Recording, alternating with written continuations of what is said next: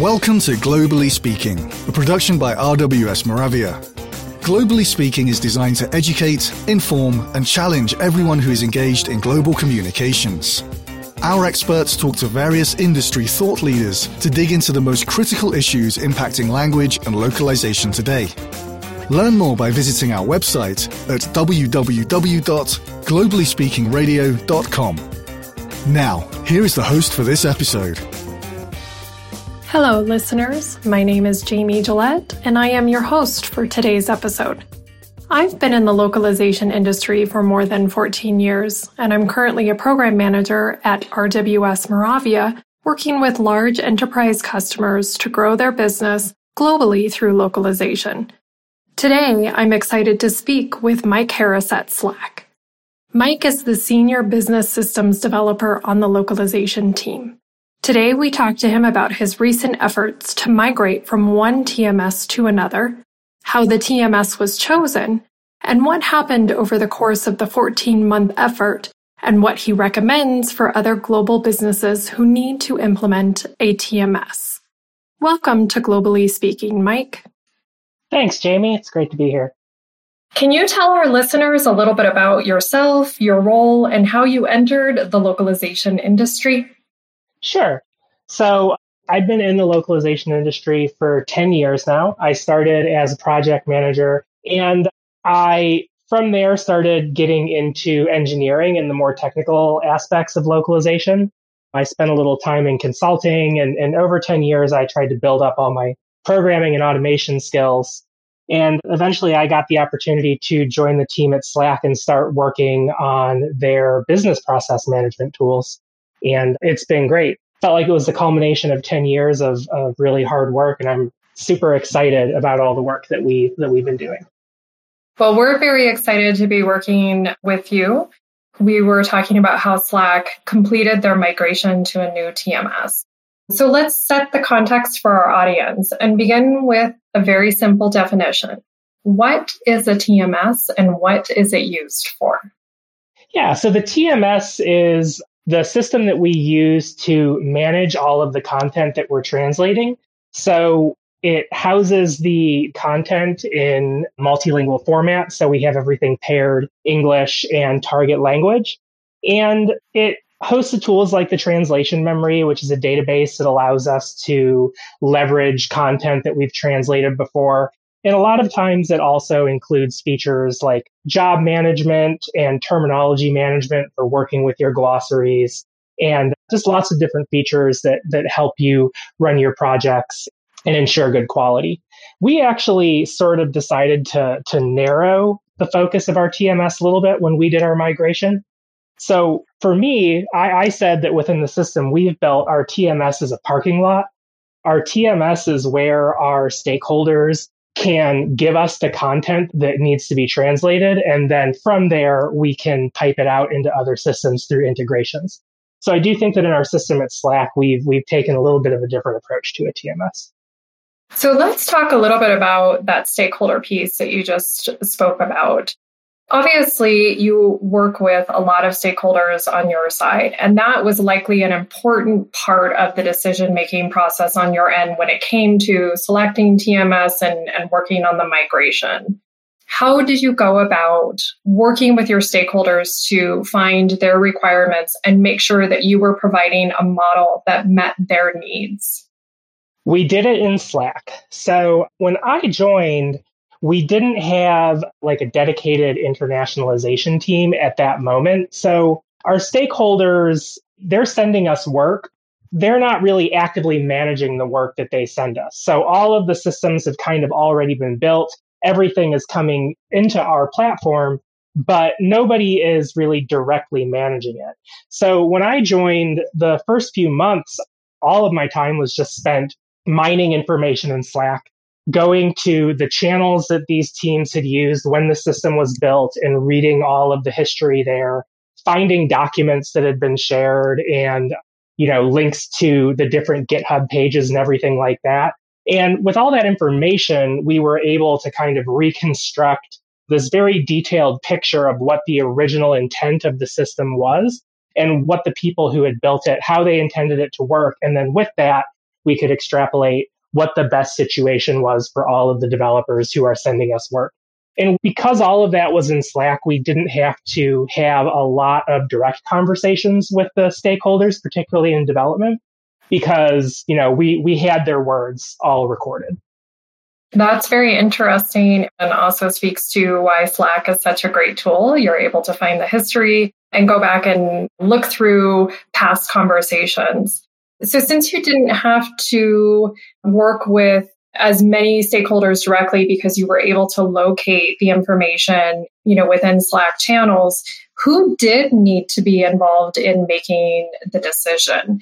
And how did you manage working with those different people? So we needed to convince our engineering organization to give us the resources to actually perform the migration. So for that, we needed to obviously show that there was going to be some financial benefit and also some time saved with the TMS. But for the most part, the decision was entirely ours. The rule we kind of tried to stick to was that we wanted to maintain the existing architecture as much as possible so that when we brought the new system on, the changes to the internationalization architecture would not be very significant. So we evaluated tools to try and find one that would solve the issues that we were having with efficiency in the existing system without changing the underlying I-18N architecture. And because we did that, it was actually pretty easy to bring engineering on board. We explained that really the only thing we need you to do is take this tool that has existed for all this time, and instead of pointing it at the old system, point it at the new system, and we'll take care of everything else. So there was a lot of time spent in GitHub and a lot of time spent kind of going through code and looking at all of the little pieces of internationalization and just making sure that we could basically port it over one-to-one in the new system. But once we did that, everyone was on board. Everyone was happy with the choices that we made. And what key features did you find that you were targeting as part of that process? So we have like repository-based tools where the TMS is like a database of specific strings. And within the API and everything, you're working at the string level, and every string is a resource that you can access and manipulate through the API. You have this other class of tool, which is probably the older and more common one, which is where you have a TMS that is really heavily focused on document processing. So rather than every string being its own piece of information, you ingest an entire document, and then that document is parsed. And when you're working with the API and everything, you're working largely at the document level. And like if you want to get a string out of the system, you might need to export the entire document in its final format. So we focused really heavily on the repository-based system because that allowed us to ingest the files in a very straightforward way. We didn't have to worry a lot about things like, if a file is updated mid-process, like then what happens in the translation management system to get everything out. Like we get the file, it creates the strings. If any strings already existed and are updated, then they get updated. We don't have this concept of a project or a job or anything that we have to group everything into. We just have this one big database of strings that we work with. What else was involved in the process of making your decision on the TMS? So the other important things were really around cost. We had gotten into a difficult situation with previous tools because they had this volume-based pricing. And we were getting into traps where like certain decisions required us to, increase the amount of money that we were spending on the TMS itself. So we really had to make sure that we found a tool that had very transparent pricing and that we weren't going to have this issue where if we decided to add another language or something like that, we would then have to negotiate on the price of the tool itself. That was really, really important. The other one was just how easy is it for our own project managers to just come in, find something, and make a change?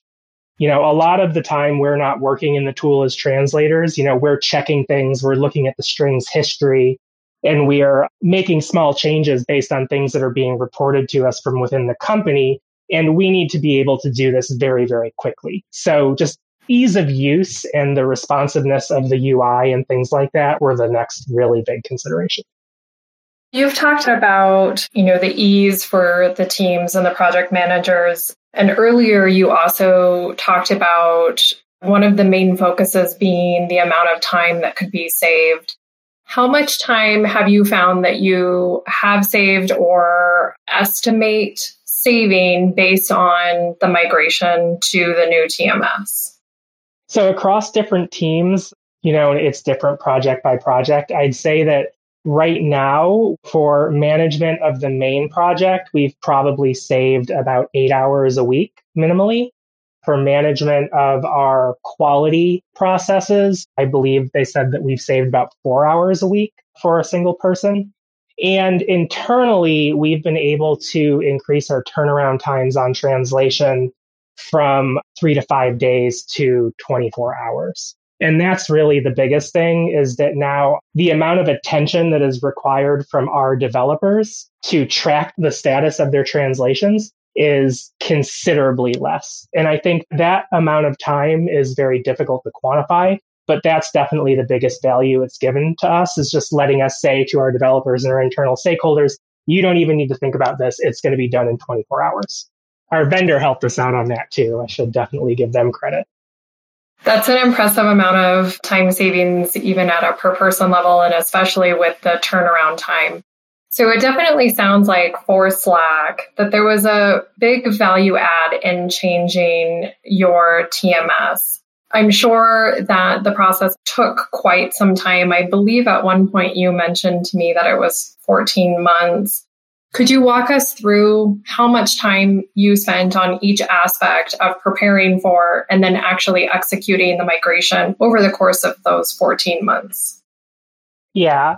So the initial investigation and the migration plan and all that, I would say took about 3 months. So, digging through Slack, coming up with the documents, writing the technical specifications, all of that was done within 3 months. And it then just took us a really long time to be able to allocate resources to the project.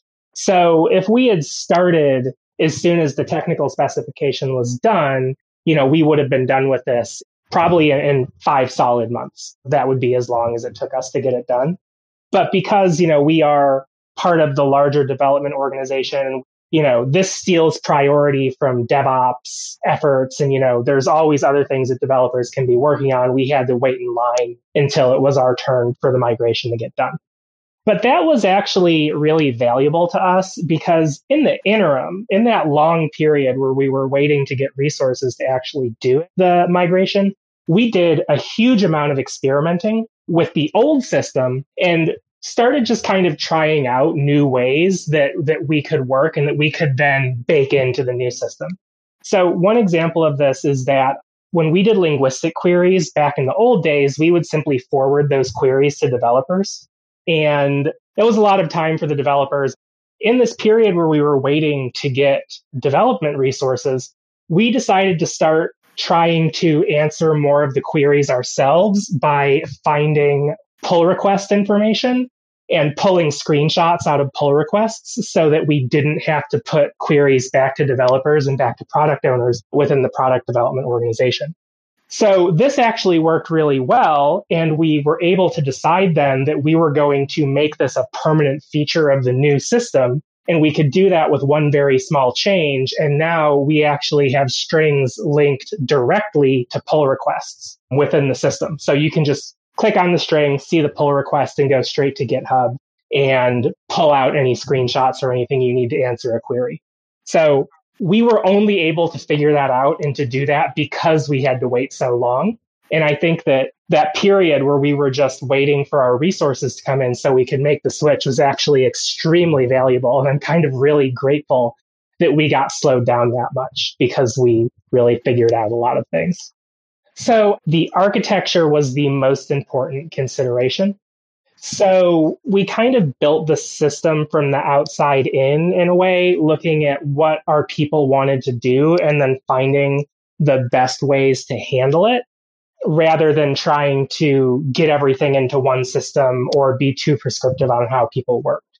So because of that, when we finally launched the translation management system, we had so many peripheral pieces that had already been built up that we were just plugging the translation management system into. And this all comes back to, like I was saying about experimentation and just kind of iterating things and trying them until you get to your ideal state. We did that over and over again on so many different things that, like when we got to the actual translation management system, it was almost just plug and play. So I guess I'd say that the most important thing would probably be to not over design your system, to let the needs of your team and your stakeholders really determine how each piece is going to look, and then work with that to make the system fit into it. That's why it went so smoothly, is because we had just been iterating on so many pieces of the system for so long that once we turned on the TMS, we just knew what it was going to do and what all the risks were.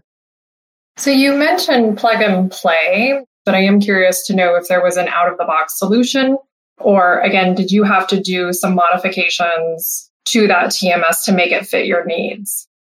We didn't really have to modify the TMS, but what we did have to do is come up with a flexible integration strategy. And we got really lucky there because at Slack, we had access to some tools that gave us really, really flexible integration options that we could deploy without direct development support. So we are using workflow automation tools that allow us to build all of our workflows in visual editors and then run that code in the cloud, run it as APIs, consume events from our different systems and things like that.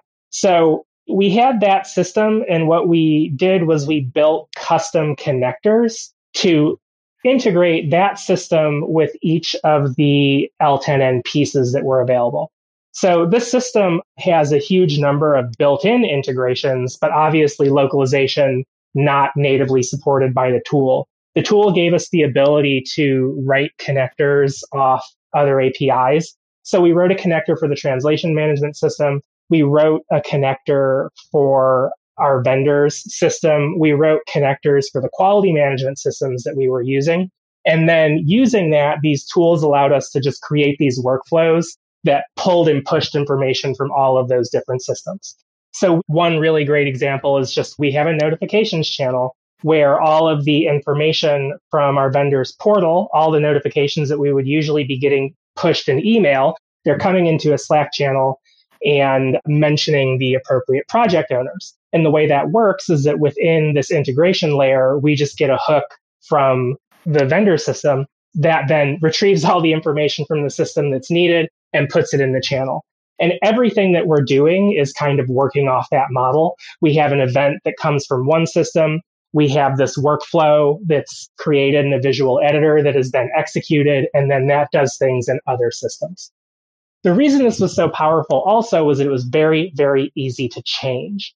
So one thing isn't working. We want to change the way the behavior is happening. All you have to do is go in here, drag a few boxes around, like move a couple arrows, and then you've changed the behavior of the entire system. And you don't have to go through developers, and you don't have to go through the whole code planning process in order to make that change. So that made iterating really easy. And it also made it easy for us to just say, all right, this is how it's going to work. These are the events that we're getting from the system. And if we don't like the way that that's behaving, then we just have to change it in the integration. And it's not a question of really customizing the TMS itself.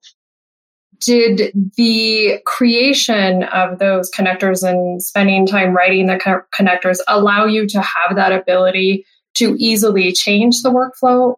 Yeah. So what those connectors do is within any of the systems we're working on, they have an API, and the API might access a certain resource, right? So you have an API call that would get information about a specific project, or you have an API call that would get information about a specific file. What the connectors allowed us to do was formalize the way that that integration uses those API calls to talk to the other systems. And once we did that, then the little boxes I'm talking about just represent API calls that we have put into the connector.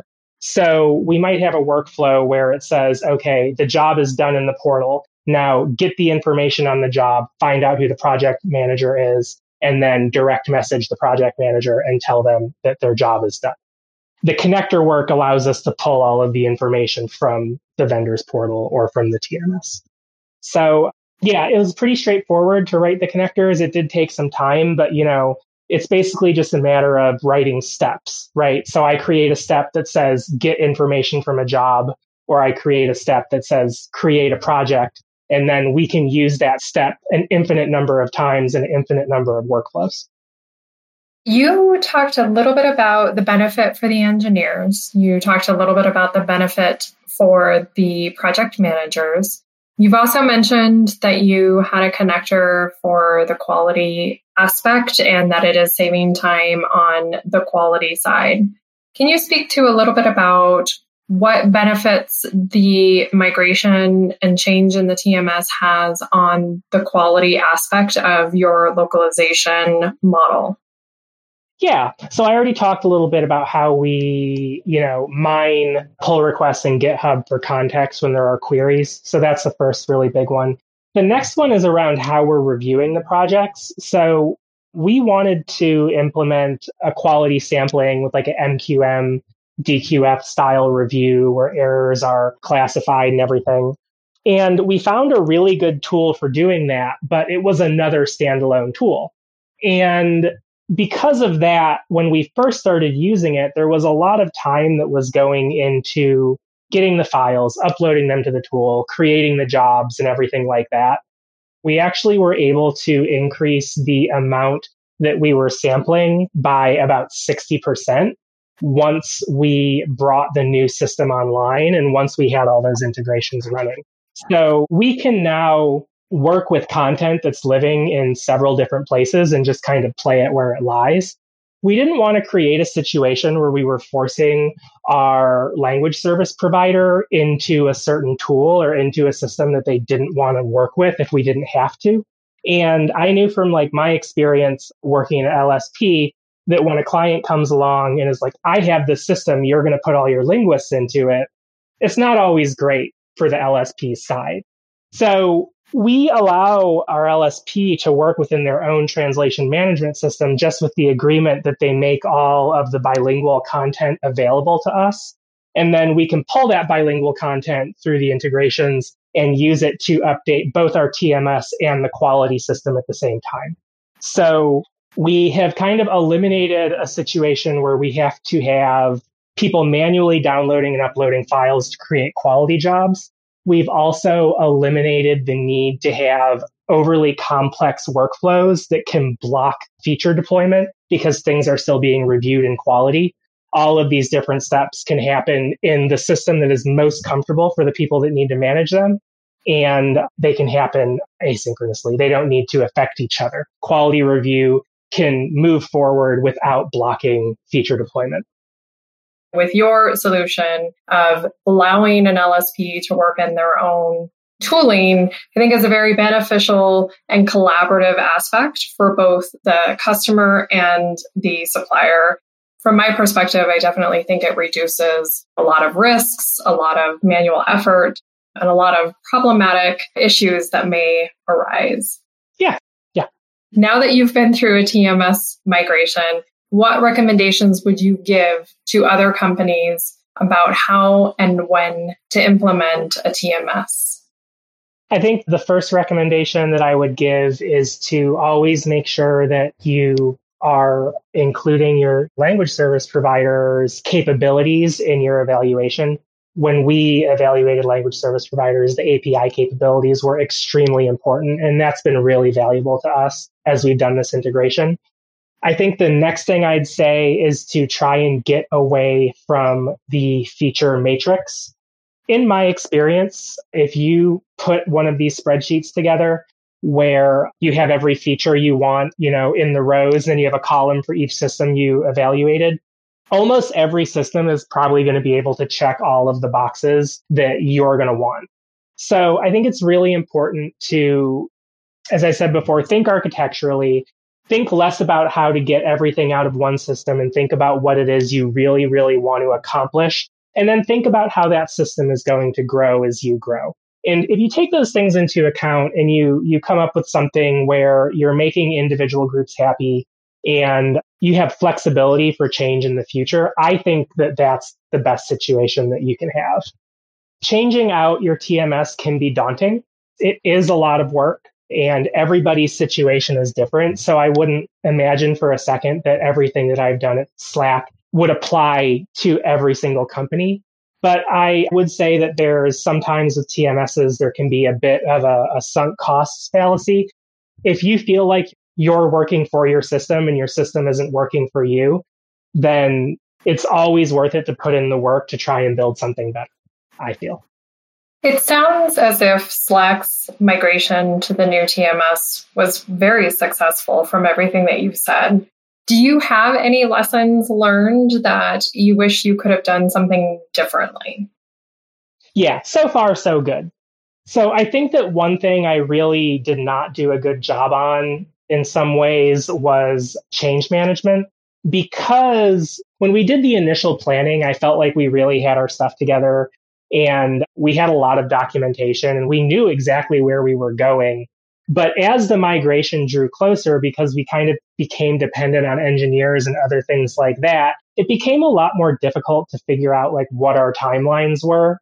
And I think that that change management is really valuable. And I do wish that we could have done more of that. So if you're able to, create these documents that say, what is the old system? What is the new system? And what is changing? And really socialize that with all your stakeholders and just take a little bit of time to make sure everyone's on the same page. That's really good. And that's what I really would have liked to have done better, even though it was successful. So now that the migration is over, what is next for Slack? So for our localization team, our next big efforts are going to be around more QA automation. So we're going to be working on the way that we do screenshot reviews and the way that we integrate localization into automated testing within a QE. We are also going to be putting a lot of work into the business data aspect of localization by iterating on the way that we are collecting and aggregating our financial data and reporting on that.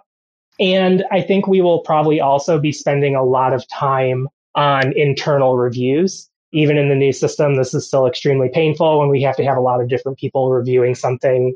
We'll be spending a lot of time on that in the next year. Great. Thank you, Mike, for your time with us today, talking about your TMS migration. Really appreciate you joining us. Thank you. Thank you for listening to Globally Speaking, an RWS Moravia production. You can subscribe to Globally Speaking on iTunes, Google Play, Spotify, Stitcher, or Podbean. Check out other episodes on globallyspeakingradio.com, where you can also find transcripts from every show. We'd like to hear your comments, suggestions, and feedback, so don't hesitate to reach out to us by contacting us at info@globallyspeakingradio.com.